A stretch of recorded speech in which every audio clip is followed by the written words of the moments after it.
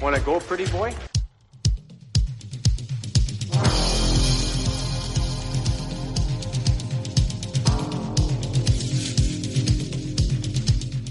Two-minutes by yourself and you feel shame, you know, and then you get free.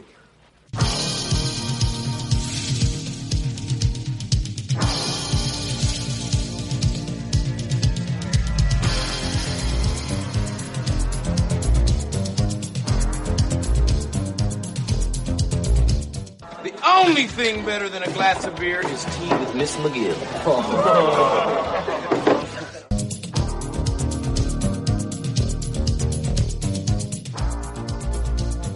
And welcome to the Fourth Line Voice Podcast. My name is Darren. Thank you very much for tuning in. Episode 336 of The Big Show, some enforcer-based podcasting coming at you, brought to you by the Hockey Podcast Network.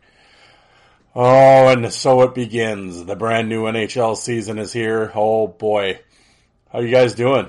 This episode's kind of been a while coming here. Funny, I actually I started recording Saturday night, and I had about 30 minutes in, and it was like, well, this episode sucks. And basically what happened is I got into it with a couple idiots online in these fight groups. Once again, these knowledgeable fight fans. And and then after I was done yelling at them, I decided to hit record and start recording the episode.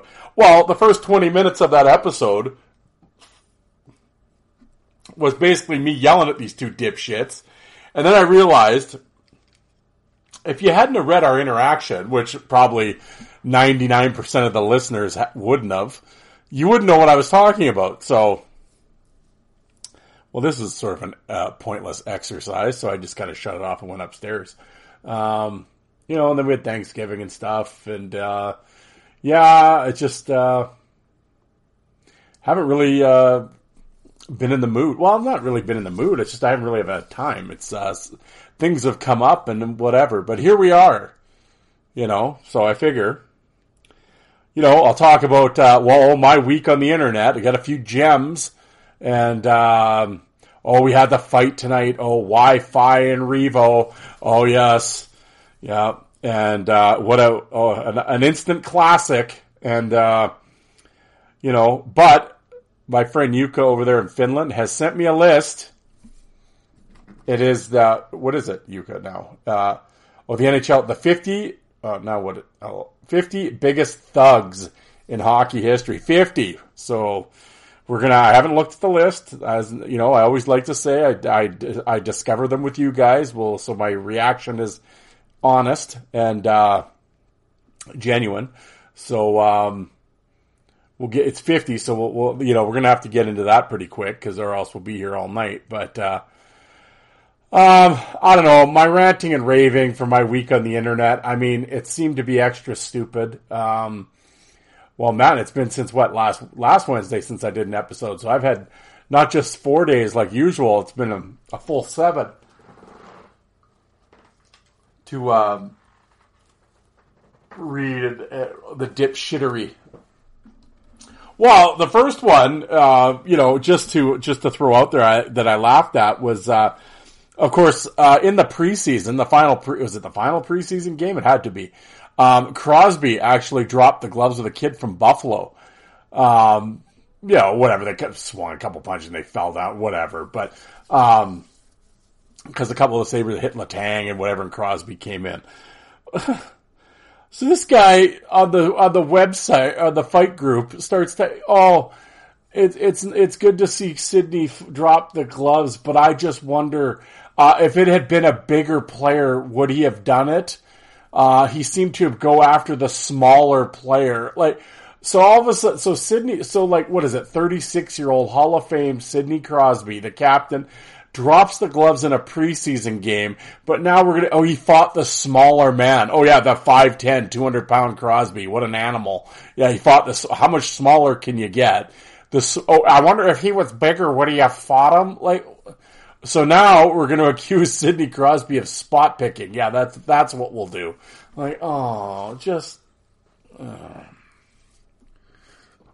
It's just shit like this. It's like, first of all, the fact that Crosby's even fighting is ridiculous, let alone in the preseason. But Letang got hit by a couple, he came in and fought the guy. I mean, it wasn't, whatever, but he dropped his shit and went after him. There you go, your Hall of Fame captain. That's more than most of these candy asses they will do. You think Austin Matthews would do that if someone hit Marner? Yeah, right. I laugh though. So this goof sitting there calling Crosby he might be a spot picker. Like, oh, okay. Yeah, it's funny though. Russian machine, the big power forward, Alex Ovechkin, been in a total of 3 whole fights in his life. When he beat up the 18-year-old Russian that had never been in a fight before, I noticed, and that was smaller. I noticed no one was calling Ovechkin a spot picker. It's just because it's just so absurd. But it's just like, it's just anything. Like, I get you don't like Crosby. Whatever. I don't care. It's Cindy. Oh yeah. Okay. I mean, you can say what you want about Crosby and everything else. And it's the same thing as I brought up in the other episode with Stone fighting. We're going after that guy and stuff. Do you want to know why these guys win? Do you want to know why Crosby's a winner? That's why. You want to know why Vegas won the Stanley Cup? That's why. Do you want to know Toronto never does and Matthews is a chicken shit? That's why. That there's a difference there. Figure it out. But yes, my week on the internet. I actually really don't want to harp too much on this, but it's just little things. Like, somebody brought up the video of, like, McSorley fighting Clark Gillies. It's, like, from 1983. Marty's literally 20 years old. He's a rookie. And he fights Gillies. Some guy goes, oh yeah, pretty classless of McSorley to leave his helmet on. Oh, fuck. Okay. Classless. I love that one. We're talking about classy in a fist fight. It's got to be classy. These fucking bozos and I swear the majority of these clowns in these fight groups have no earthly idea of what an enforcer is, what enforcing is about, what it was about. If I hear one more thing about, Probert came out of his jersey, that's unfair, it's just on, or Brown jump guys, or Semenko did this, and they should square up if they're gonna fight. Like, you have no clue what any of this is about. You really don't. It's baffling to me. Oh, it's just embarrassing. Like, just embarrassing. And, like, even tonight, that fucking Wi-Fi kid and Reeves fought. Oh, they didn't really fight. Whatever. He came in and wrestled over. Oh, yeah, Revo didn't look very impressive. Yeah, okay. Like, all these guys just clamoring to give Reeves the L, in some nothing bullshit fight. I think this Wi-Fi kid is literally the 2023 version of Neil Sheehy, or Brian Curran. Could we wrestle a little more? That's all I see him do is wrestle people. He showed Revo. Well, yeah. Oh, yeah. Did he ever? Yeah. It's a good thing the net was there. Oh, okay. Like, it reminds me back in the message board days when, like, Brashear would fight or Twist. Like, all these guys were just so all the little fanboys were just so desperate just so they could come on the message board, type in, I'll say, yeah, he lost. Yeah. 3 punches to 1, he lost. Oh, watch every time Reeves gets into anything. Oh, glad the goon's getting it. Oh, okay, yeah, clutch the pearls. The goon, that's one guy. Oh, the Leafs goon got taken care of. I told him, I said, if you think Reeves is a goon, you've never seen a goon before, clearly. Oh, I know he's not a goon, but anybody in this group should know what I mean. No one knows what you mean.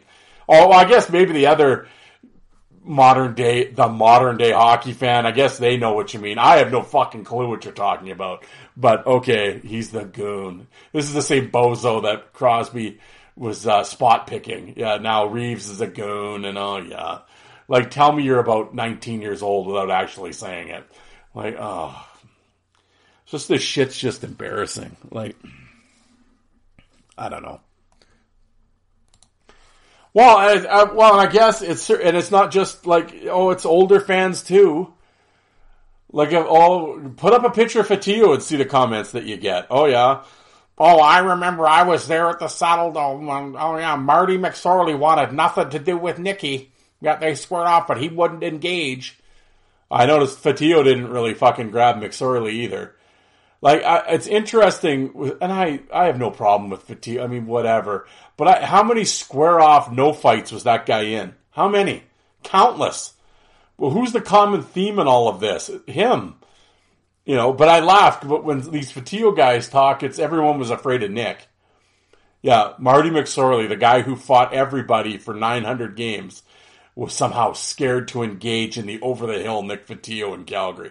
Yeah, sure he was. Okay. You know, just fuck. It's just, it doesn't end. Oh, and then, of course, the whole Gillies-Ben Wilson thing. Well, Gillies was a fighter. Ben Wilson was a goon. What do you mean? It was why was he a goon? I said goons don't play in all-star games. Oh, no, it's because when Wilson fought, he tried to hurt people. Okay?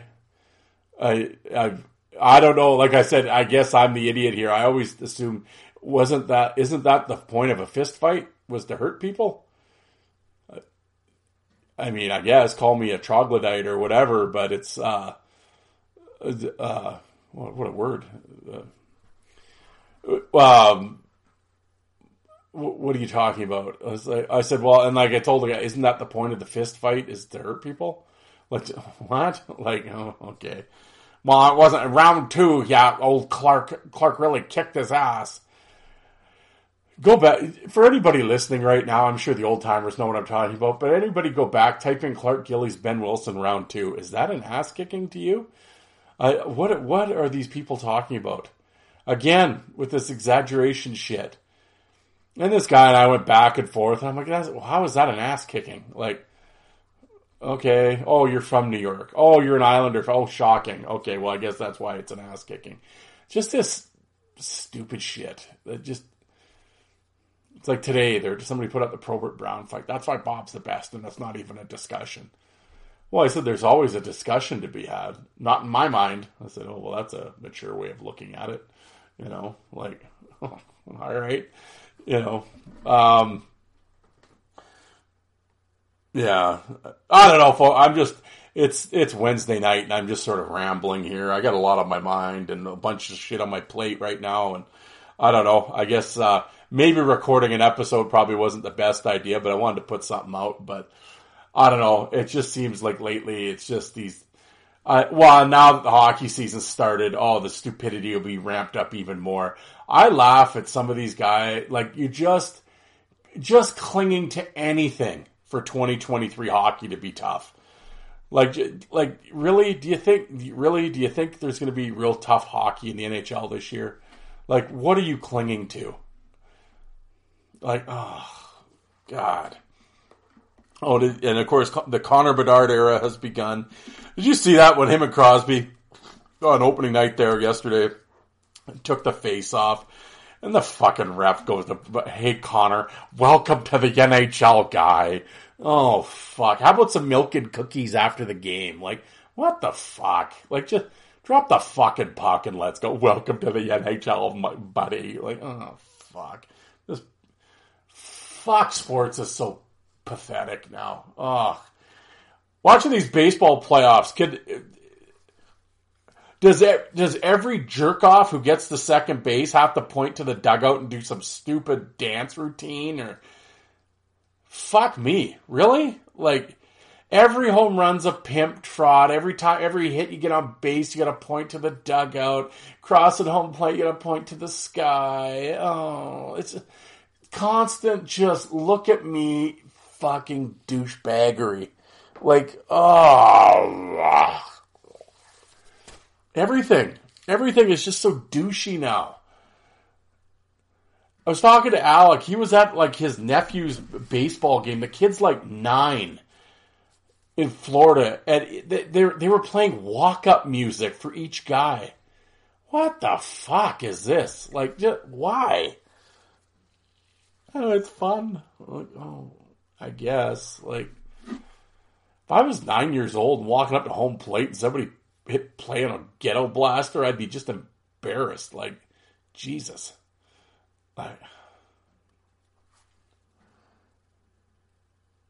Well, this episode has already gone down the toilet, and I'm like 14 minutes in. I didn't even talk about the other boys. Well, like I said, I'm a member of the Hockey Podcast Network. Well, I might not be if I keep putting out episodes like this, but for now I am. Other members include Joe Lazito over at the Coliseum Chronicle, and he just released this year's Islander preview show. I did listen to it, Joe. I can tell you I really wasn't all that thrilled with it. No, I'm just kidding. But I could... although Joe getting irritated by Matthew Barzal kind of makes me laugh. But I'm like, I don't know who half these people you're talking about are. But all right, Yeah, but, that's... Joe has his hardcore Islander followers, so they'll be into it. I give Joe, I don't know. Joe's loyal. I'll give him that. But yes, Joe Lazito. Give it to Lazito. Alec over at the Five for Fighting podcast. His latest episode is, it is not out yet, so I will talk about he just actually had Luke Gazdic on. That was a really good interview. I'm a big fan of Gazdic actually, and like I said, he was really into the role and enjoyed talking the fights and breaking them down, and cool guest, man. I dig it. So check out Luke Gazdic, and also on YouTube, Fourth Line Voice on YouTube. I have over 2,000 videos on there. Subscribe to the channel if you watch a video and you enjoy it. Hit the thumbs up button. I know it's corny, but YouTube, it helps in the algorithms. And also, download, don't stream the episodes. But if you're listening to this podcast, Joe's podcast, Alex, or whoever podcast you're listening to, please hit the star rating if you could and subscribe. Spotify, iTunes, they love that stuff. It helps out in the algorithms. It helps out the creator. And, it would be very much appreciated. You know what else would be appreciated if you signed up on DraftKings using the promo code THPN. Here I'm going to tell you all about it. And now here's a word from our sponsor. The NFL season is going strong, and DraftKings Sportsbook is hooking new customers up with an offer that's even stronger. Bet $5 on any game this week to score $200 instantly in bonus bets. And DraftKings isn't stopping there. All customers can take advantage of a sweetener offer every game day this October. Joe Burrow, is he back? 2.5-point favorites at home to a real tough Seattle team. That's going to be an interesting game. Detroit on the road, favored in Tampa Bay. Another one. Is this the year of the Lions? Finally. How many decades has that been? We'll see. Get in on the game day greatness. Download the DraftKings Sportsbook app now and use the code THPN. New customers can score $200 instantly in bonus bets when you bet $5 on the NFL. That's code THPN only at DraftKings Sportsbook, official sports betting partner of the NFL. The crown is yours. Gambling problem? Call 1-800-GAMBLER or visit www.1800gambler.net. In New York, call 877-8-HOPE-NY or text HOPE-NY. In Connecticut, help is available for problem gambling. Call 888-789-7777 or visit ccpg.org. Please play responsibly. On behalf of the Boot Hill Casino and Resort, licensee Golden Nugget, Lake Charles, Louisiana, 21 years age, varies by jurisdiction, Boyden, Ontario. Bonus bets expire 168 hours after issuance. See sportsbook.draftkings.com/football terms for eligibility and deposit restrictions, terms, and responsible gambling resources. And now back to your regularly scheduled program. All right, well there we go. Well, like I said, we have a top 50 list here, so we got to get into this. Yuka sent this to me, the 50 biggest thugs in hockey history. All right, well by April Wiener. Oh, there we go. October 18th, 2011. Thug. Now, a common criminal who treats others violently and roughly. That's the common definition of the word thug. Unfortunately, there have been many thugs in hockey over the years. Instead of just including common criminals, we've expanded this to be the players who were involved in some of the most violent instances on the ice. Here are the 50 biggest thugs in NHL history. Note, I've included violent instances from leagues besides the NHL, including a former WHA, AHL, and international contest. I did not include the European leagues. Okay. Number 50, Patrick Kaleta. Kaleta may fly under the radar behind more high-profile pests in the NHL, but he's drawn criticism for his style of play. There's a fine line between what's an acceptable hockey player and what is a dangerous attempt to injure another player. This hit from Kaleta is definitely closer than the latter. Oh, it's a video. Okay, well, I guess we're 0 for 1 here. I can't really give you any instances of Patrick Kaleta. When someone says his name to me, my eyes don't glaze over, and I go back to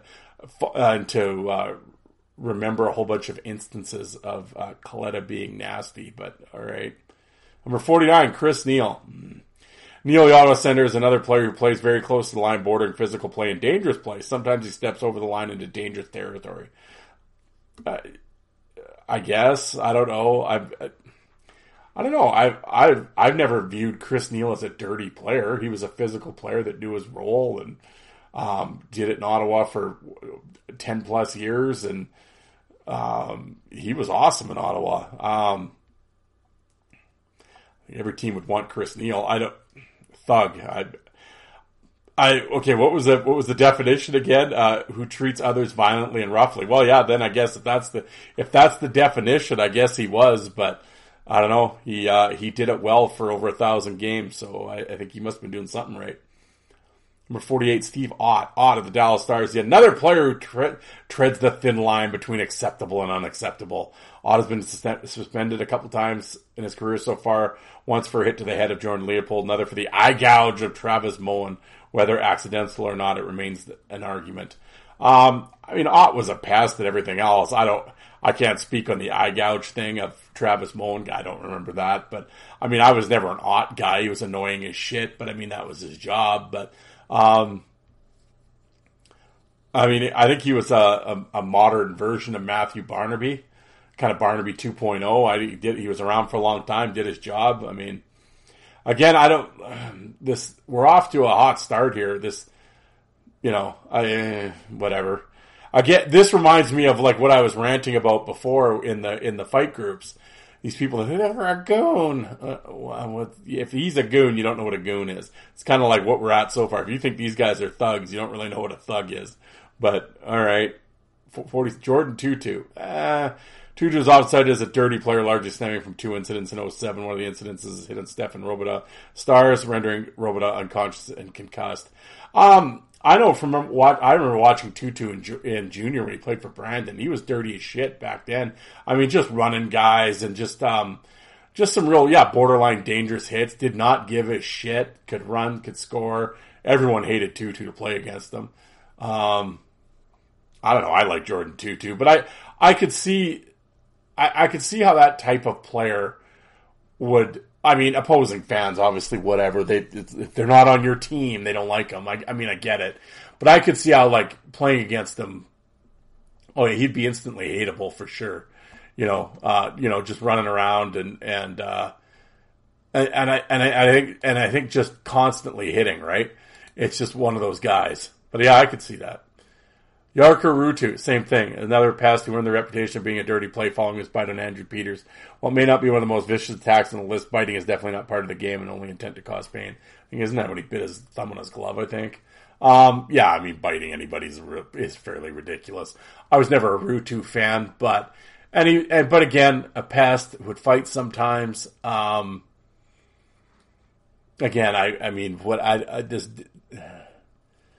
They're using the definition of the thug and whatever pretty loosely here. Like, are we just gonna, every guy that actually throws a body check and fights now and again is a thug on this list, according to April?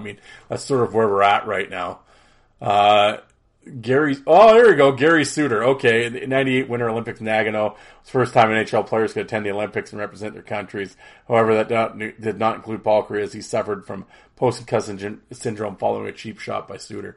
Well, Suter also hit Wayne Gretzky from behind too, did he not? I guess it was because it was Kariya and Suter. Kariya and Gretzky, Suter's in my mind. But Gary Suter was a heck of a player, and those hits or whatever. I don't really recall Gary Suter having a history of like cheap shots. But I guess those two were obviously kind of dirtier plays, and it was probably just, I mean, if he had hit Joe Blow like the way he hit Gretzky, we wouldn't be talking about Gary Suter, but since it was Gretzky, it was like, holy shit, right? So, but yeah, okay, I mean, played a long time with an all-star player and everything else. I don't know if I would be calling Gary Suter a thug, but, okay. Number 40, Jeff Kugel. Well, I can tell you, there's I thought okay, hold on. I know she said,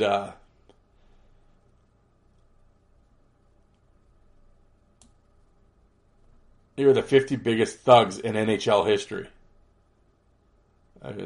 Okay, well, yeah, so even your opening, I don't know what you're talking about. So clearly, it's including, well, I know she said it's going to be the top 50 of the NHL, but I also included blah, blah, blah. So, okay, well, then it's not just the NHL, but, all right. This author is, April, you're every which way but loose here. But, Jeff Kugel, holy shit, there's a name I haven't heard of in a long time.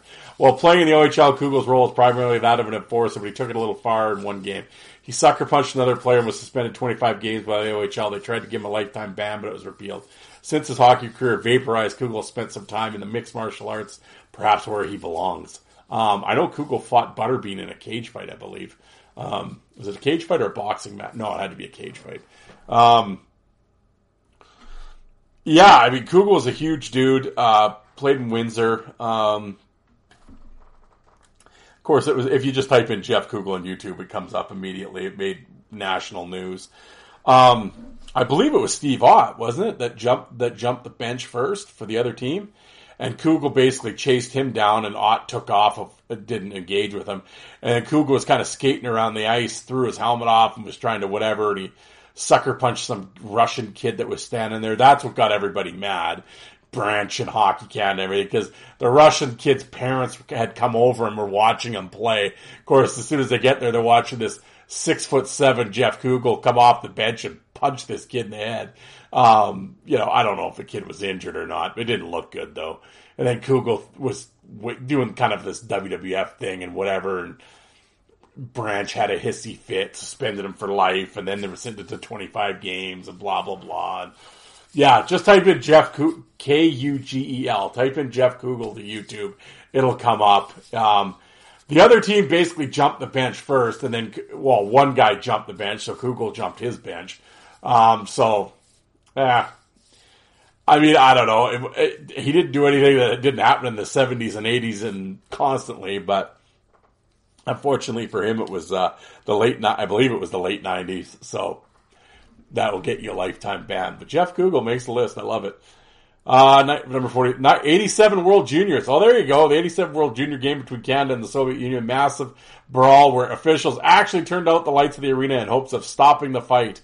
That's true. They did. Again, the punch up in Pistani. Canada and the Soviet Union cleared the benches and had a brawl. Canada, there were like Theron Fleury and Shanahan and Everett Sanapass, and there was a bunch of tough dudes on that team. And Mike Keen's just tuning some Russian guy. And the officials who weren't like they're from Finland or whatever, they didn't know how to handle it, so they shut the lights off. Hey, that's what you want in a huge bench clearing brawl. So somebody turn the lights off on you.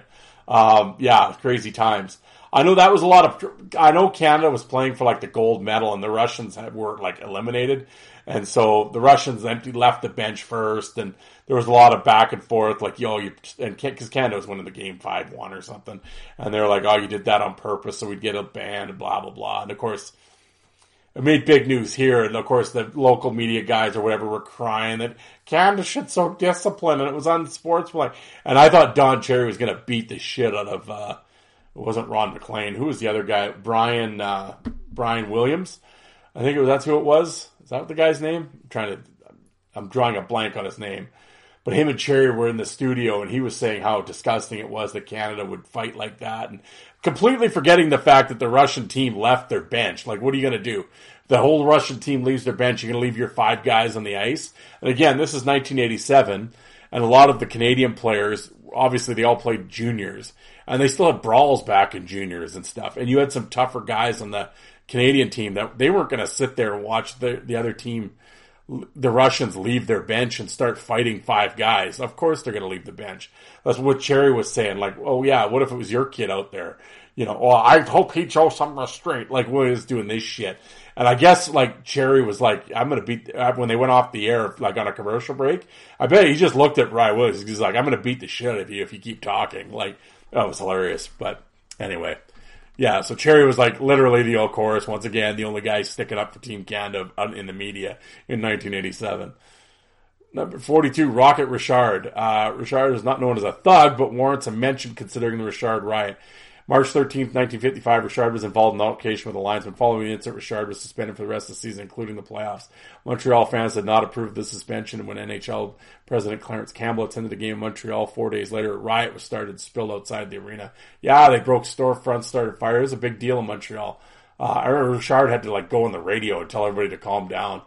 But yeah, Richard was a known hothead. I mean, obviously a Hall of Fame player, but yeah, again, it's one of those things. I mean, if he had done that today, he'd be suspended forever. At the end of the day, I mean, it's happened a bunch of times, but yeah, you can't hit a linesman or you can't punch a ref or whatever. Cause I mean, once you start doing that, it's like complete anarchy, right? Now you have you have to respect the authority of the refs. You can't be, now again, there's linesmen that when fights are going on, they jump in early or grab one guy like the Kevin Collins thing. Like, I get it.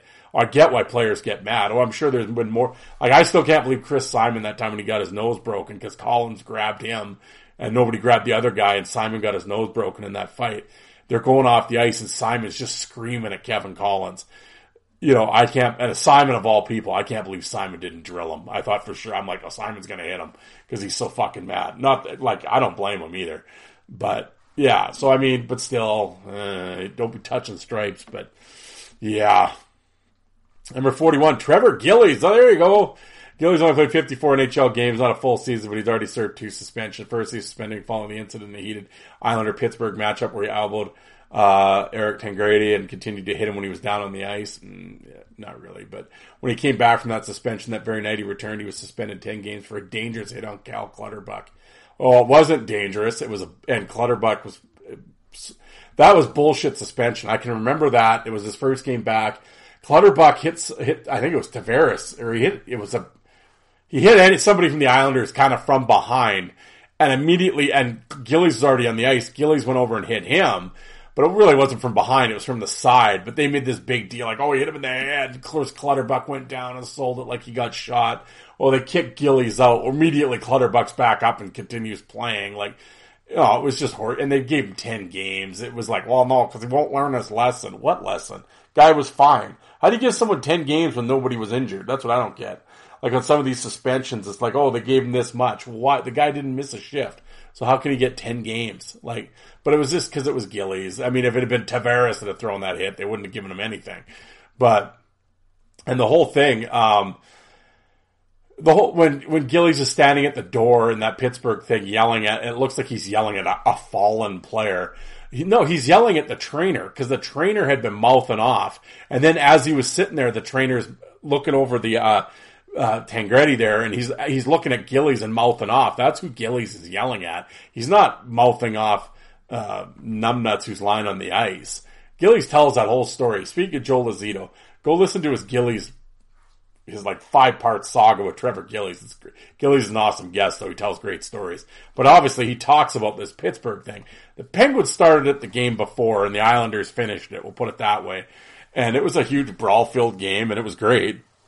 But, of course, Gillies gets this singled out like, oh, he's some crazy person. It's like, not really, but, okay. But yeah, but that Clutterbuck thing was bullshit. Tom Lysiak, a most violent instance on the ice, violence between multiple players. However, Lysiak involved abusive official. Hefty consequences. October 30th, 83. Lysiak tripped linesman Ron Foyt and was suspended 20 games, longest in league history. Yeah, again, goes back to what I was saying before about, touching the refs and stuff. The Lysiak thing, I don't think there's video of. I know I've read about it. I think it was like off a face-off. Lysiak like lined up behind him and kind of like chopped the back of his legs or something. Like it was obvious, it was fairly an intentional shot. So it's like, was he going to injure him or anything? Well, no, but I mean, again, it was more, yeah, you can't, You can't be touching the refs. 39, Ron Hextall. Most goalies in particular stay out of fights and scrums, leaving the other skaters, particularly the enforcers, not Ron Hextall. Hextall's involved in multiple fights in his career and accumulated more than 100 penalty minutes each of his first 3 seasons, becoming the first goaltender to reach 100 penalty minutes. The incident against Chris Chelios, that some would say qualifies him for inclusion on this list. Chelios deserved it. Chelios had taken out Brian Propp earlier in the series, so when the clock was winding down in the series and Montreal was advancing and Hextall took it upon himself. He kind of just comes charging out at Chelios and knocks him down with whatever. I was all right with it. Overall, though, I'm not a huge Hextall fan. I was never a fan of a guy that like used his blocker. Like I get that goalies have to make space and throw their blockers around. But this idea, like Hextall when he chopped down Kent Nielsen in the back of the knees, like there was no reason for it. Like I know you're pissed off or whatever, but like Kent Nielsen really like. I don't know, it was just shit like that in the dub. Like, if you go to my YouTube channel, like, there's a brawl between the Pats and the Wheat Kings, and, like, Hextall chops down on this guy's head with his stick. It's brutal. You should check it out. He was always doing shit like that. And then, I don't know, when he then the one time he actually skates length of the ice, fights Potvin, gets beat up, you know. That's one thing I always said about Billy Smith. I mean, Smith was dirty and everything else, too, but he'd pop his mask off and drop everything and actually fist fight guys. Like, I'll give Smith that, but, I mean, Hextall wouldn't do that. You know, like I said, I was never a big Hextall guy. I was just kind of you know, whatever. But the Chelios thing was pretty sweet. I'll say that. 38, David Shaw. What? Shaw is a household name, but he made a name for himself with high-sticking superstar Lemieux during a game in '88. Shaw would serve 12-game suspension for the incident. Oh, is that when he speared Lemieux? Like, he kind of shortened up and butt ends him? I mean, the one thing I will say, like, Lemieux, for his great talent and everything, obviously he's one of the best ever. Lemieux's a dirty bastard. He was a big guy, but he was chippy. And he wasn't afraid to, like, muck it up and get dirty. Now, granted, there was guys taking shots at him constantly, so he would take his shots back, of course. And I'm sure him and Shaw were kind of getting into it. Unless, like, again, I haven't reviewed any of this shot. If I'm pretty sure I remember Shaw kind of shortening up his stick and like jabbing Lemieux like right in the ribs. It was a pretty good shot, actually. I didn't really give him. If it's the one I'm thinking of, I didn't know they gave him 12 games for that.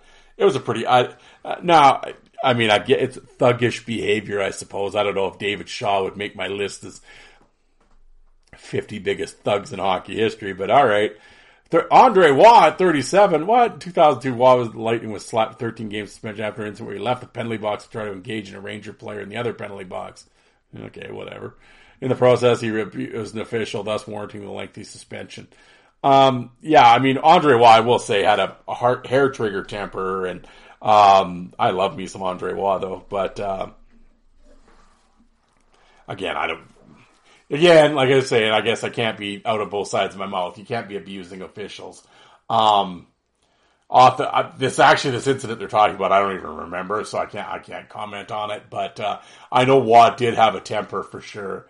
Again, this list is sort of amusing to me. I'm not really. I mean, I guess first of all, I'm surprised it's 50. I mean, all right, but the names on it, I'm like, all right, I guess, but.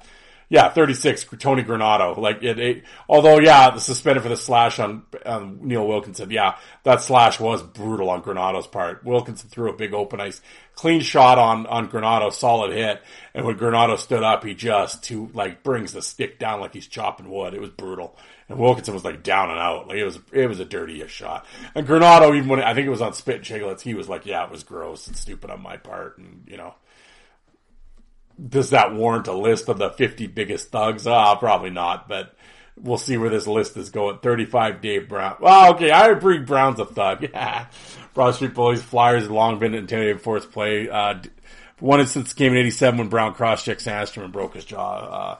I know Sandstrom was a little rat and everything else, but that cross-check by Dave Brown was brutal on Sandstrom without a doubt. Brown was a mean motherfucker, man. Well, like they said at the start of this, with the thug who treats others violently and roughly. Well, that's like I should be on Dave Brown's hockey card. Like, but again, back then, and I get rightly or wrongly, I mean, that was his role and the point. And everybody, Brown jump guys, he had the sleeve and he was mean and Yeah, he was. That was the whole point. He was a face breaker. He was mean. He was going to jump you and inflict damage, and he didn't give a shit. And that's what made him effective. And yeah, that's what made him one of the best. Yeah, Brown was a mean motherfucker. So yeah, he completely deserves to be on this list. 34 is Zdeno Chara. Okay. One of the most difficult hockey players to watch in modern hockey history came last, I guess this is an old article. Chara hit on Pacioretty when he drove him into the turnbuckle, yeah. Combination of the players playing on the ice and the size difference contributed to how bad the play turned out. Some argued Chara did it on purpose and knew it. The other argues it was an accident. Yeah, maybe it was, maybe it wasn't. I mean, yeah, he drove him into the stanchion. It was pretty brutal. I mean, the thing is Chara's so goddamn big. I mean, when he gets a hold of you, you know, it's like Southwest Airlines. You know, you're gonna arrive in your destination, and there's nothing you can do about it. Yeah, and I mean, would I call Chara a thug after that? Like, I get like to say it was done on purpose. I mean, at that point, it's like because everything's happening so fast. I think he was gonna wallpaper old Patches for sure. I think the fact that the stanchion happened to be there was sort of a lucky coincidence. I don't think he was setting up for that exact play. If I ever get someone right here, I'm going to drive him into the turnbuckle. But that's just the way it turned out, just due to where they were on the ice. But so do I think he did it on purpose? At the same time, he's not going to hold up either. So, yeah. 33, Steve Downey. Downey, the past couple seasons, have been a tamer version of the old Downey. Downey, for instance, in the minors was when he fought his own teammate. Then when he played for the Flyers, he earned a 20-game suspension for his hit on Dean McCann, and other instances may have caused to believe that he deliberately attempted to injure opponents. Yeah, I mean, Downey, well, it was that Akeem guy, Alou, in junior that he fought, which that whole hazing thing and all that nonsense we won't get into, but, you know, all of that Alou sounds like there seems to be kind of trouble following that guy around too. I don't, again, call me an old thug and everything else. I mean, that hit on friggin' Dean it's funny to me. It's not funny, but like, you don't really want to see anybody get hurt. But it seems to me like that hit on McCammon that everybody loses their mind about. Everybody seemed to celebrate the Wendell Clark on Bruce Bell hit that was pretty much the exact same thing. So, and no one really gave a shit back then, but Downey does it, and all of a sudden he's making thug lists, you know.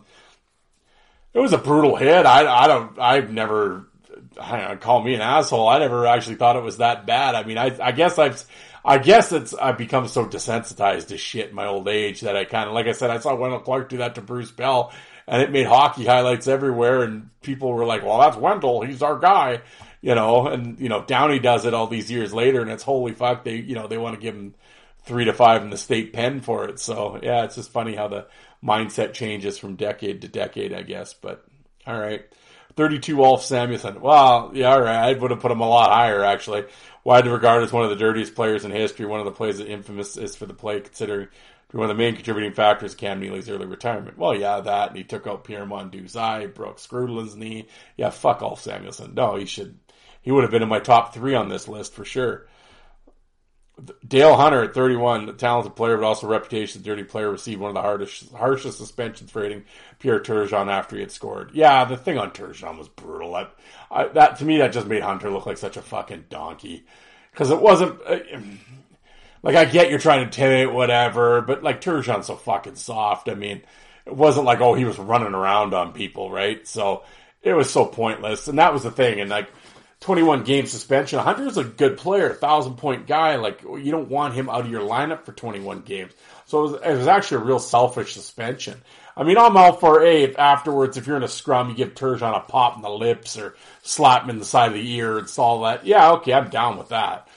But that whole, he had to stay, and he ran him after he scored. And I didn't even know, like, okay, Dale, settle down.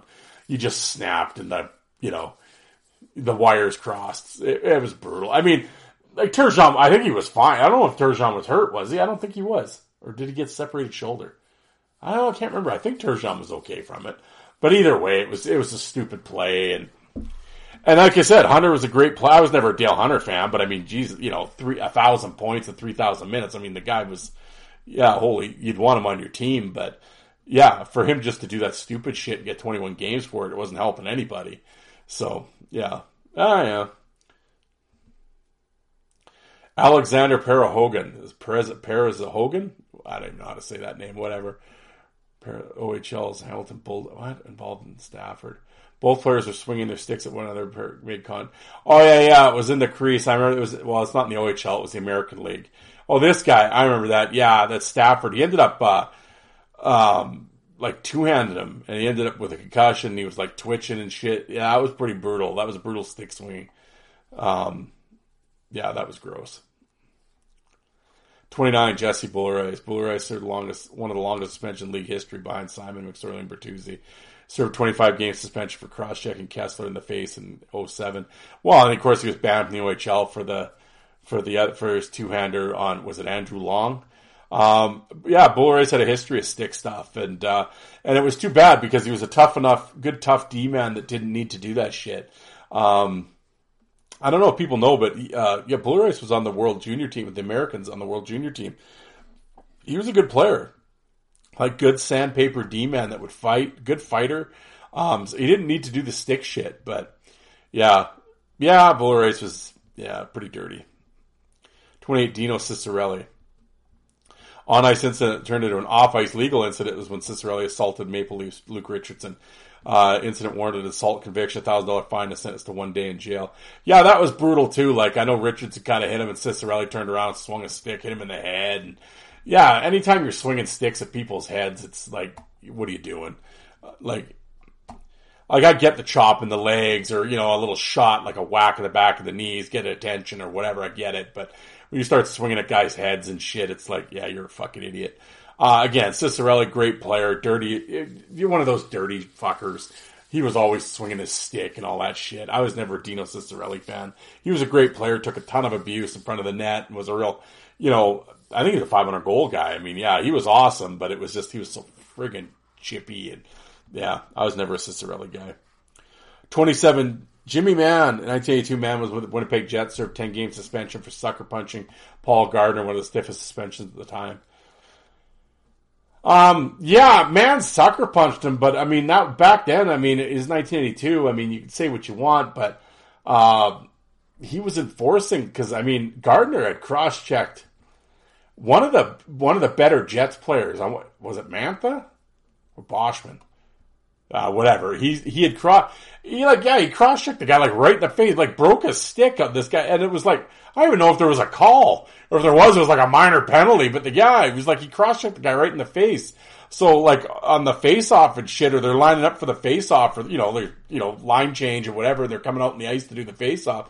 Man just goes over to Gardner and drills him, and it's yeah, motherfucker, you're gonna cross-check people in the face, you get what you get.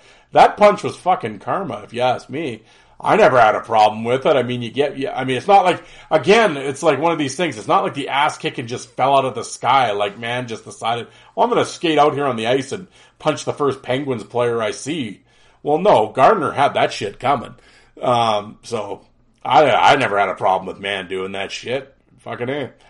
26, Tiger Williams on the ice incident resulted in a legal action when Tiger Williams hit Dennis Ochar with a stick. He was charged with assault, but was later acquitted. Williams was known for being a tough player, but he typically kept it to normal fights. I'm not quite familiar with this stick incident. Again, anytime you're using your stick, but I don't know, but this whole charging with assault and all this shit, because if we're going to start charging people with assault in the hockey game, by the definition of the law, every penalty that's called is an assault. I can't walk around the city streets just tripping people. Or, interference. I can't just go body check him into a wall. It's everything could be assault if you really want to break it down. So, but I don't know if I necessarily recall Tiger Williams. Was he a dirty player? I don't really recall him. I know he's obviously the most penalized player and all that, but I suppose... by 2023 standards, he's the boogeyman. But in his time frame when he was playing, would Tiger Williams be considered a dirty player? I don't know, who am I asking? I'm asking the listening audience. I don't know. I never thought that he was. I mean, again, am I some Tiger Williams aficionado? No, but I don't really recall. I mean, he was a wrestler and everything else, and I'm sure there was probably some hair pulling and fish hooking and everything else like O'Reilly and everybody else probably used to do too, but I don't remember anybody really bitching about Tiger Williams. Maybe I'm wrong, but I don't remember it, but okay. Number 55, Rick Giazio, in WHA game between the Cowboys and the Quebec Nordique. Giazio cross-checked Tardif in the head. Incident led to a 20-minute brawl that cleared both benches. Giazio was pled guilty with assault charge following the incident. There's a really cool YouTube channel. Hold on, I'll hit pause and I'm gonna get it for you guys. Yeah, it's called Pro Hockey Alumni. You should check it out. He does like little biographies on guys, and he does a biography on this about Tardif, and it talks about this incident. But he's got stuff with like Gord Gallant and and a number of tough guys. He does documentaries on. It's a really cool channel. I highly recommend you check it out. But yeah, I know the Giazio thing. I was just kind of looking. I know the brawl that is on YouTube, but the incident you can't see it. But I know he cross checks him and then he like punches him when he's down, like he's kind of unconscious. It was dirty, some dirty shit for sure. But there's no actual video of it. But the brawl's out there. Some dude like knee lifting the shit out of guys. You check out the brawl. Yeah, it's some pretty wild stuff. But yeah, I would check out the Pro Hockey Alumni channel. It's really good. 24 is Sean Avery. Avery has managed to escape suspension throughout his career. The only time he was suspended was for his sloppy seconds comment. However, most would agree Avery is a thug because of his constant cheap shots and the things he does behind the play, which he gets away with them. Well, if he was doing cheap shots, he'd be suspended. Again, Avery was a pest. He wasn't dirty. I mean, he was annoying. I wouldn't call Sean Avery dirty, though. Avery was just a Barnaby-ish pest that... Problem with Avery, his teammates didn't like him either. It's one thing to have a big mouth on the ice, but apparently, big mouth behind the scenes and in the locker room, and guys just got tired of him, and he's a goof. I mean, I watch his shit now. I liked Avery the player, because he'd always make shit happen and whatever, and he is a good player. He talked himself out of the league. He was too busy trying to play the character of Sean Avery that teams were just like, fuck this guy, But he had talent. For sure he had talent. And he would fight. And, I think he had 100 fights and stuff. So it wasn't like he was some pussy that would never back it up. He'd mouth off and he'd fight. But, no, I was never an Avery guy. But I see him on his talk show or his podcast and stuff now. And some of his spit. He's just a clown. I don't know. I think a lot of it's obviously a show when he's playing a character and stuff. But I think there's some issues there. He just seems like a goof. Number 23, Bobby Clark, 72 Flyers represent Canada in the Summit Series. Clark heated up the rivalry by slashing and fracturing the ankle of Harlamov. Nah, he didn't though, because Harlamov played in the other games. That's been a myth over the years that he fractured the guy's ankle and he never played again. Yeah, he did. There's other incidents throughout the years that qualify the Broad Street Bully on the list. I mean, Clark, again, was a hatchet guy, stick guy, and would get things going, and then Schultz and Selesky and all them would clear the benches, and Clark would kind of stand behind him. I remember my dad would go on. He hated Clark. He'd go on and on about him. But a great leader, great player, Hall of Fame talent. I could see old school fans not liking Bobby Clark. I get it. 22, Hound Dog Kelly. There you go. Well, then 21, Selesky. We're going to do all the Flyers right in a row, I guess. Hound Dog, member of the Flyers. One of the players is charged with assault after an incident in the Maple Leafs after using a stick as a weapon. And 21, Selesky, stick as a weapon against Mel Bridgman, stick as a weapon. Yeah, that's when Joe Watson, there you go. That's when all the Flyers all got charged with assault, with the Leafs and got hauled off to jail. I guess when you look back at the old Broad Street Bullies, and I'm assuming Schultz is probably pretty high on this list, I would think. For a young person like the writer, this April Wiener, I'm sure this would be nightmare fuel to see this stuff. Again, for current hockey fans, if you watch stuff from the 70s and early 80s and stuff, your eyes would be bugged out. You wouldn't believe what you're seeing. So again, I'm probably not the right person to be reading this list because I'm kind of just sort of chuckling at all of it. I mean, if you use the mindset of 2023 looking at this stuff, well, was the shit from the 70s out of hand? They're clearing the benches and all that shit. yeah, after a while, it would probably be like, you start looking around like, yeah, this is getting a little ridiculous. I mean, without a doubt. But at the same time, there was the rivalry and guys hated each other. And that's what made it great, was the intensity. And you're certainly not going to get that these days. Now, again, could it be argued that that they need to bring back the bench clearing brawl in hockey? Probably not. But at the same time, I don't think there could be any doubt of the passion that the players used to have and the rivalry. It was like you really did hate the guy in the other jersey, and that doesn't exist anymore. And it's just, I think it shows. But all right. We got past number 18, Bosworth Dave Forbes, another player is charged with assault for non-ice incident. Forbes was charged with aggravated assault after a fight with Minnesota Wild's Henry Boucher. Forbes' trial ended in a hung jury, though he was acquitted. Boucher never fully recovered, but it seemed like a fluke since Forbes had been involved in more normal fights other times in his career. Yeah, I think Forbes butt-ended him, didn't he? In his eye, and he almost lost his eye, or he did lose his eye. Yeah, again, anytime you're using your stick as a weapon, yeah, that's, if you're that mad, just drop your shit and fight the guy. Because I think they had kind of gotten it, if I can remember correctly, they got into it, then they were in the penalty box, and when they came out of the penalty box, I think they thought they were going to fight, and Forbes kind of butt-ended him in the eye. So, yeah. That's pretty gross. Dan Maloney at 17. Dan Maloney of the Red Wings was charged with assault after he attacked Toronto Maple Leafs Brian Kenny from behind. Maloney was sentenced to community service as well as banned from playing in Toronto for 2 years. Maloney was had other not as catastrophic fights in his career, though. This is very chunky wording here. Dan Maloney. There you go. When you get sentenced to community service and banned from playing a team, there's some heat. There's some heat there.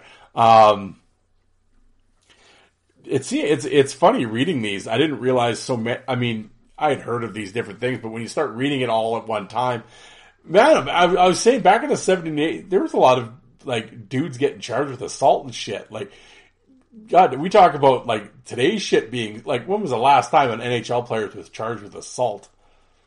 I'm trying to think. When would it be? McSorley? Like, I don't think Simon got charged with assault, the Hallwig thing, I don't think. Well, maybe he did. I don't remember, though. But, yeah, it seems like shit. I know there was I remember one time, and maybe some of you listeners out there can correct me, but I'm pretty sure, was it not the mayor of Boston had said, like, it was after a bench clearing brawl on the Bruins. It was in the late 70s, early 80s, I believe. And he said something like he is going to send the police on the ice to start making arrests. It never happened, but I remember him. There's news footage out there. Put in like Boston mayor threatens players or something. It'll come up on YouTube. But yeah, he was going to get the city of Boston police to go out on the ice and arrest guys because you can't do that on the streets. And I love when people use that excuse. Well, he should be charged. You couldn't do that out in public. Well, yeah, I couldn't put on equipment and just go run around and hit people in public. Of course not. Like, yeah. Number 16, Ted Green. 69, Ted Green and St. Louis Wayne Mackey were involved in the stick swinging at one another. Mackey made the worst contact, fracturing Green's skull. Of course, number 16 is Wayne Mackey. Yeah, that Mackey Green, I've seen pictures of it and stuff. I mean, that's stick swinging, and it's like, yeah, they're baseball swinging at each other, and he connects on Green, and he's down, and it's just, the pictures look gross, and it's just like that's what I always say when I laugh with the movie Young Blood, when Racky and Young Blood have the stick fight at the end, and everybody's like, oh yeah, Hollywood bullshit. Oh, no, it wasn't. That shit really happened. There was stick fights back in the day, and this was this is one of the worst for sure. Number 14, Sprague Cleghorn. Holy shit, there we go. One of the earliest cases of a player spiraling out of control in 1922 when player Sprague Cleghorn injured 3 Ottawa Senators players in a fight. Police offered to arrest Cleghorn after the incident. Wow, there you go. I mean, if you're wiping out 3 dudes in in a fight, old Sprague could throw down. Holy shit. 1922. I don't think there's a lot of video out there, but hey, if we're wiping out 3 guys, what? Yeah, Sprague. 13, Charles Mason. One of the worst cases of on-ice violence came in 1907 when Cornwall player Owen McCourt died from a head injury suffered in a fight. Ottawa Victoria's Charles Mason was charged with manslaughter but found not guilty due to lack of evidence to convict him. No one could find the game tape, I guess. I shouldn't laugh at guys dying. 1907. I mean, I'm sure he probably, whatever punched him and he fell and hit his ice or hit his head on the ice is what I'm assuming. Yeah, all right. I mean, who knows, right? I mean, it didn't say when Cornwall player died from a head injury suffered in a fight. Well, did they both mutually drop the glove fight and the guy whack and down he went and hit his head? Or was it, didn't see it coming, the sucker punched? I mean, who knows? Number 12, Brad May. May is one of a handful of players to be suspended 20 games with a slash Columbus. Steve Heinz in the nose in 2000. Yeah, that was pretty brutal, actually. It was really kind of almost like the McSorley-Brashear thing. May just didn't really swing as hard, but he did hit him I don't know what May was doing. That was, I'm not a big fan of swinging sticks and everything else, especially up around the head. And, I love me some Brad May. He's one of my favorite guys, but yeah, I don't know what he was thinking on that one.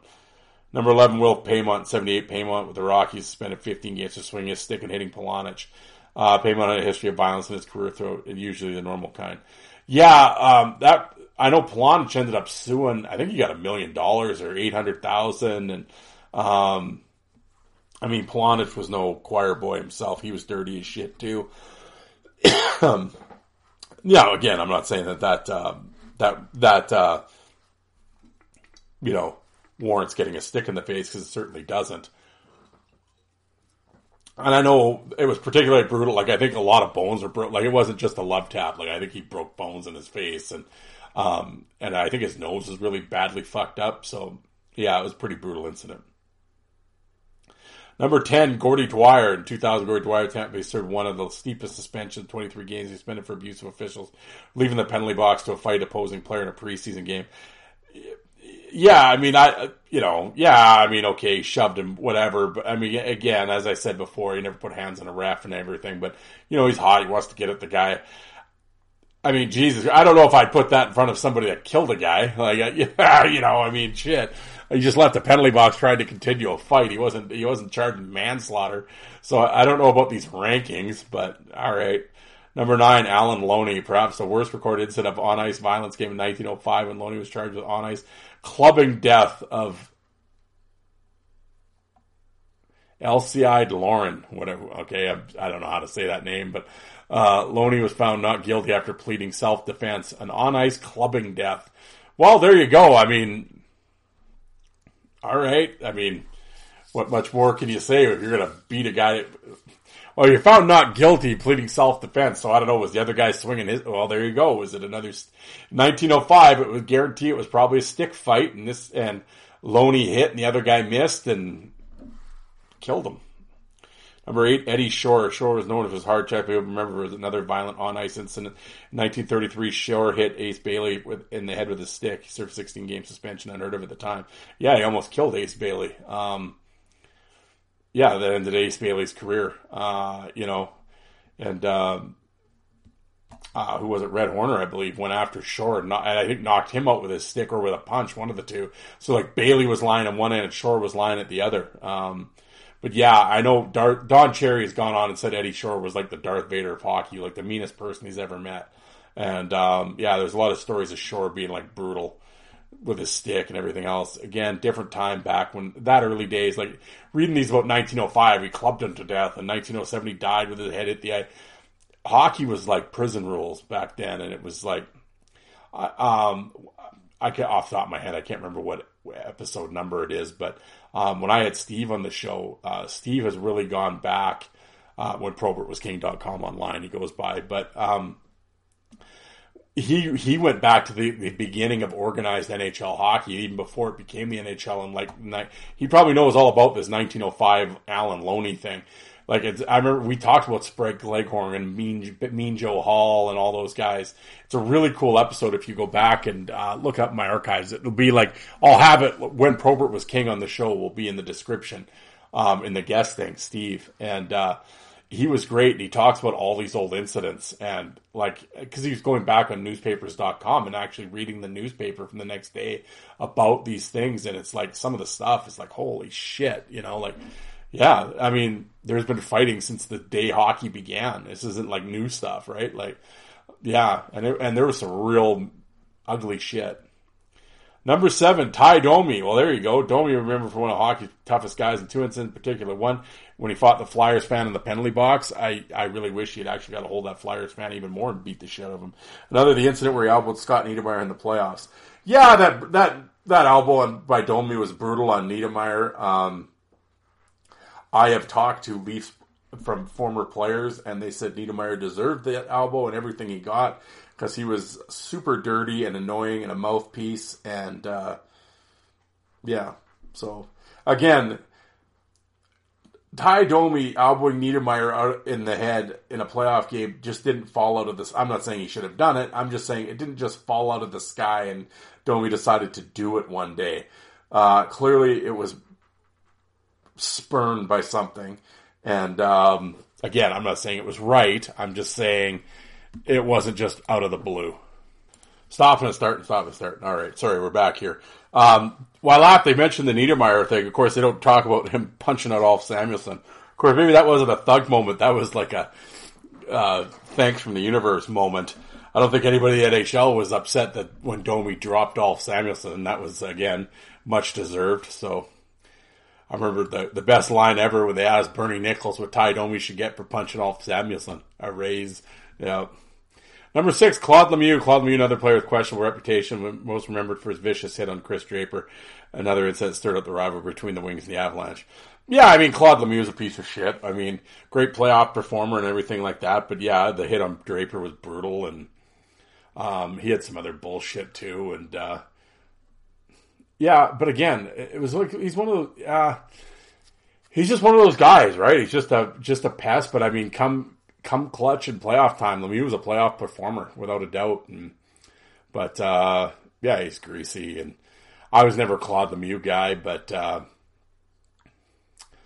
whatever. I mean, McCarty giving it to him and everything was beautiful, but yeah, that was it definitely heated up the rivalry without a doubt. Number 5, Chris Simon. Oh, there you go. Suspended 7 times in his NHL career. 2 of those suspensions, the longest. This one was 25 game flash to Hallwig. Second was 30 game when he stomped on the leg of Jarkko Ruutu. Yeah, I mean, both guys, Ruutu had Hallwig, had reputation. They'd run around and whatever. But, yeah, the slash to Hallwig's face was brutal. I know Hallwig hit him. And, yeah, you know, it was one of those Hallwig that I'm sure would run around, hit guys. Probably wouldn't fight Simon. And Simon was just a hothead, right? With short fuse, and it was just like, yeah, again, anytime you're swinging sticks at heads, I can't really condone that shit. It's one thing. If you're mad at the guy, fight him. Grab him and fight him. Now, if he swings a stick at you, you swing it back. Okay, I get all that, but it's like, yeah, chopping guys in the face is, yeah. And then the stomp on a guy, it's the same thing. I know Ruutu's a piece of shit, and Hallwig was, questionable and dirty, and I get all that, but nonetheless, wearing skates and stomping on guys, and yeah, what are you doing?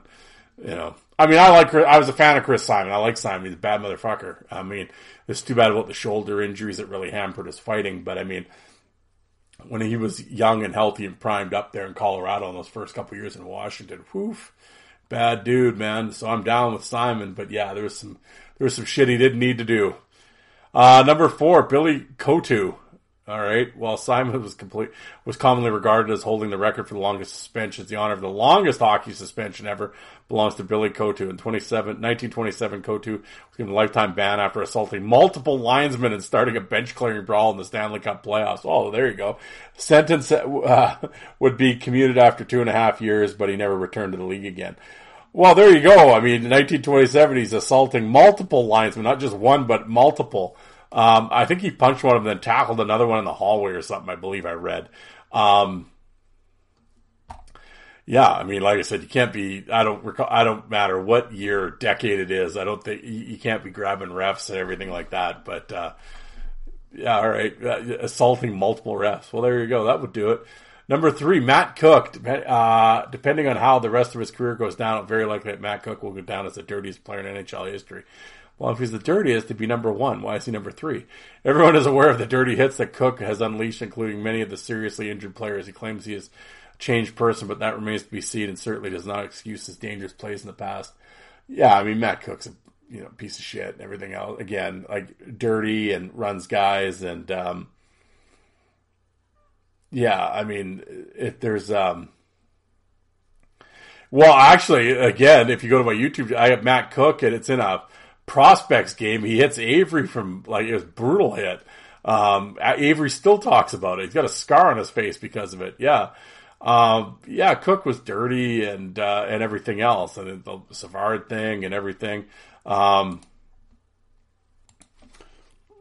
Yeah, I mean, one of the best things that Evander Kane ever did was dropping Cook. Not that I'm a Kane fan, but that I was a fan of Evander Kane's that night. Yeah, Cook he threw all those, just a lot of dirty shots, hit from the behind. It always seemed like he was blindsiding some, and I'm all for obviously physical hockey and everything else. But, you know, when you're headhunting guys and, you know, I mean, I could talk about Scott Stevens. I don't think Stevens wasn't hitting guys from behind though and shit. I mean, you know, there's something about Cook. It was from behind, or he'd throw an elbow at a guy's face, and it's always something with that guy. It was always something. He was just dirty. He's a prick. Yeah. That was number 3. Number 2, Todd Bertuzzi. Bertuzzi involved in the most infamous incidents of violence in sports after he sucker punched Colorado Steve Moore in the retaliation for Moore refusing to fight him. Well, yeah, again, as I've always said with that, I have trouble calling it a sucker punch when you tell the guy you're going to do it. It's sort of taxing the definition of the word sucker punch, is it not? My whole feelings on I've talked about this when the incident on another episode. I've talked about it on this a bunch of times. It's shitty what happened to Moore and everything else. I'm not, whatever. People forget Moore started that whole thing by throwing a flying elbow and putting out Marcus Naslund, with a concussion. So that's what started it all. Again, this ass kicking didn't fall out of the sky.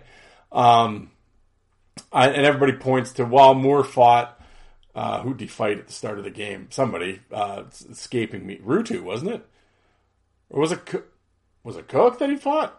Whoever, Moore fought to start the game, and it was always, it should be done after that. Well, according to who is it done after? It might have been done, except the problem is you ran the score up. So that's why that probably pissed the Canucks off even more. Bertuzzi gave Moore multiple opportunities to drop the gloves and have a fight. If he had just dropped the gloves and fought Bertuzzi, I always laugh that people talk like Bertuzzi was some great fight. Bertuzzi couldn't fight. He was a big guy, but Bertuzzi wasn't a fighter. He fought now and again, but he was shitty at it. I mean, Moore actually I guarantee if Moore and Bertuzzi had fought, it would have been a decent fight. But he wouldn't fight him, and it's like, so I'm going to run their best play. And Naslund and Bertuzzi were legitimately really good friends. So you put out my good friend with a concussion, then your team runs up the score. Then when we're out here, you won't fight me. And instead, I always say with Moore, were you looking to draw a call in a 9-1 game? Like, what were you doing? You knew it was coming. He was around hockey long enough to know what Bertuzzi wanted and was going to do. And I could see with Bertuzzi, you're that mad, and you just snap. I get it. It was an unfortunate result, but, am I putting Bertuzzi as, the number 2 biggest hockey thug ever when you got a list of guys, killing each other with high sticks and shit? You're going to put Bertuzzi at number 2? And again, sucker punch. It's not a sucker punch when you go up and down the ice telling the guy you're going to do it. So, whatever. I guess put me in the minority, but, I'm not completely shitting all over. Should he have done it? Well, no. He should have turned Moore around and punched him is what he should have done. At any point, Moore's not getting off the ice that shift without fighting at some point. That in a 9-1 game with all the shit that's gone down. Yeah, you're don't be the naive babe in the woods routine. I didn't know. I already had a fight and I thought it was over. No, you didn't. You knew it was coming. Put your boxing gloves on, suck it up, princess, and you're fighting 3 times that night and get it over with. If you had just fought him, it would have been done with. Instead, you had to, I don't know what you were doing, and you're just egging it on, basically, and, trying to run away from it. It's no. So, yeah, whatever. That whole thing was, I'm assuming number 1, Marty McSorley, yeah. I mean, what is there to say? I mean, Now, McSorley, he cross-checked Darren Banks in the face. Like, he had a history of, like, but he was enforcing, like, well, not the Banks thing, but it's like, yeah, like, there's, he hit Phil Sykes, whatever. Yeah, yeah, McSorley was mean, man. And he did whatever it took to enforce and do what needed to be done. So, I mean, Marty was an old school enforcer, and that's just how shit was back then. Again, though, the thing with Brashear was brutal. And, I mean, no one's ever going to know. Like, McSorley is always like, oh, I was trying to slash him in the upper shoulder, like, to get his attention so he'd fight me again. Yeah, I mean, if that's what he says he was trying to do, then that's what he was trying to do. I don't know. It was a brutal shot. And I've always said with McSorley, it's unfortunate because Marty had a great career. And like I always say, he played 900 and some games before that incident, but that's what he'll always be remembered for. And not the 2 cups, not Wayne Gretzky's bodyguard, and, turning himself, like, he went basically from, like, a fourth line enforcer, 3-shift guy to, like, playing a regular shift on D, led the NHL in plus-minus one year. He turned himself into a real solid defender, and he had a great career. But unfortunately, he's going to be remembered for the Brashear thing. And it's too bad. I can't sit here and defend it. Yeah, it was brutal. And he shouldn't have done it. And it was, yeah, it sucked. And I was a huge Marty fan. And as much as I don't like Brashear, I'm not a Brashear fan. No one deserves to get clubbed in the side of the head. Well, Alf Samuelson does. But other than Alf Samuelson, no one, or maybe Matt Cook too, but nobody deserves to get a stick in the side of the head. And I've seen people online try to defend it. Oh, Brashear should have just fought him again, and he owed Marty the fight. Well, he'd already beat Marty up like 5 times that season. What more does he need to do? Well, he was taunting him and stuff. Well, and he was, and that's another thing why people hate Brashear. He was a taunting after the fights. He'd do the hand dusting, and apparently this game he beat Marty up pretty solid, and then like told him all about it the rest of the game. Brashear was doing the thing, was being a bully and performing the role too. I mean, that's the way it was. I beat you and I'm going to let you know about it. And I'm not fighting you anymore because I'm tired of beating you up. That, basically is what he's telling them. And Marty was, near the end of the road, and, and Brashear was the new young gun, and it was, Marty wasn't going to beat him. Brashear was just too strong, too tough, too young. Marty's day, it's like the lion and the pride, right?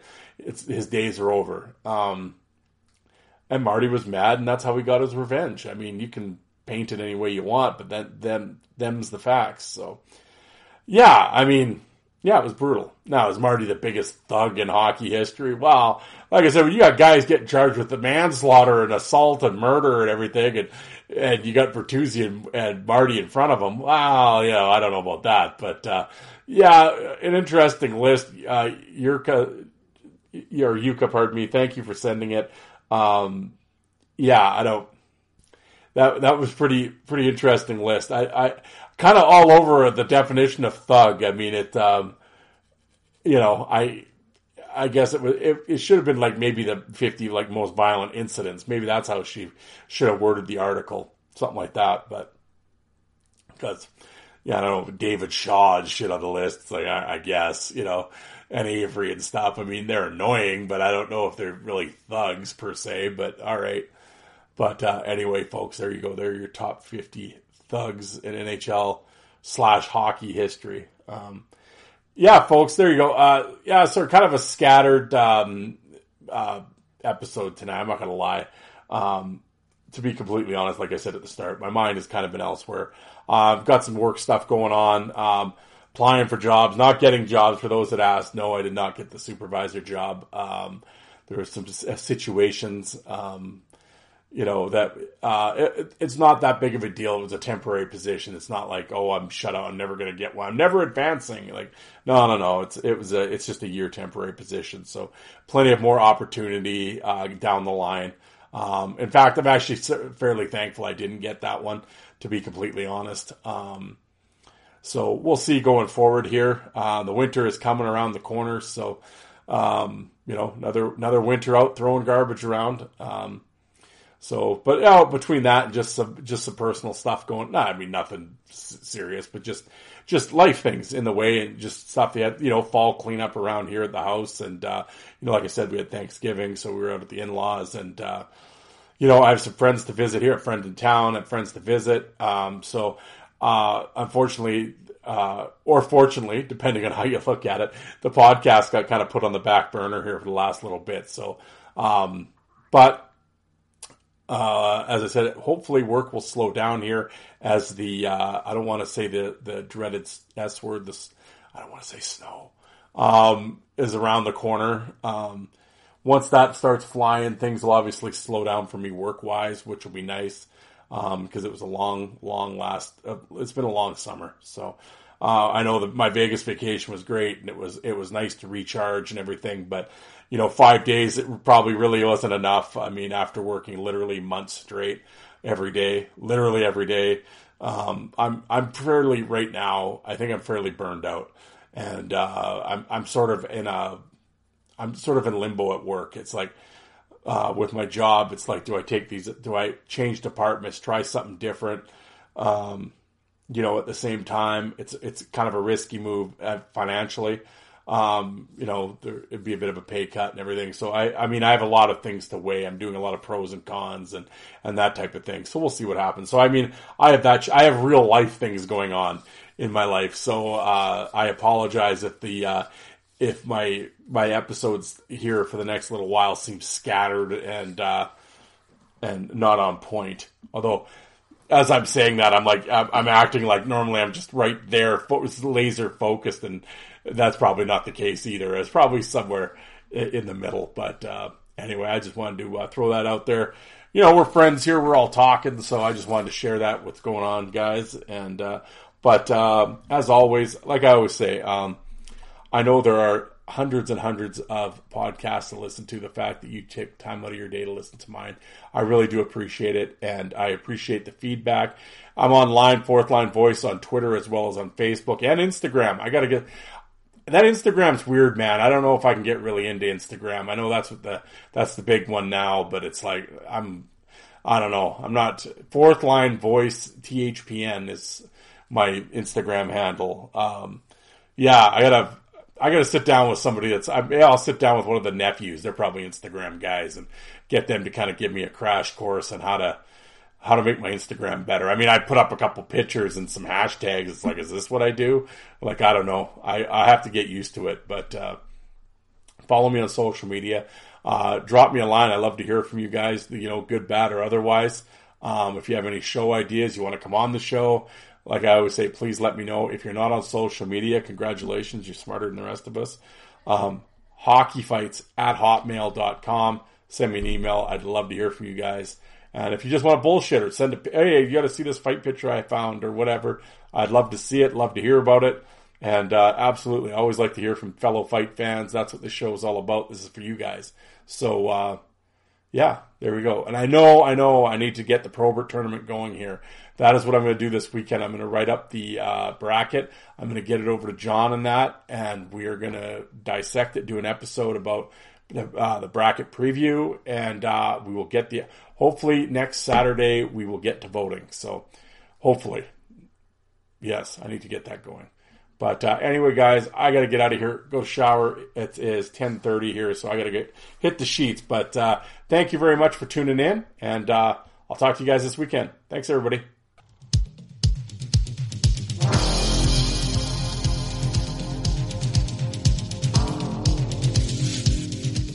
And you people that don't like fighting, how many of you did you walk out and get a coffee while that was on?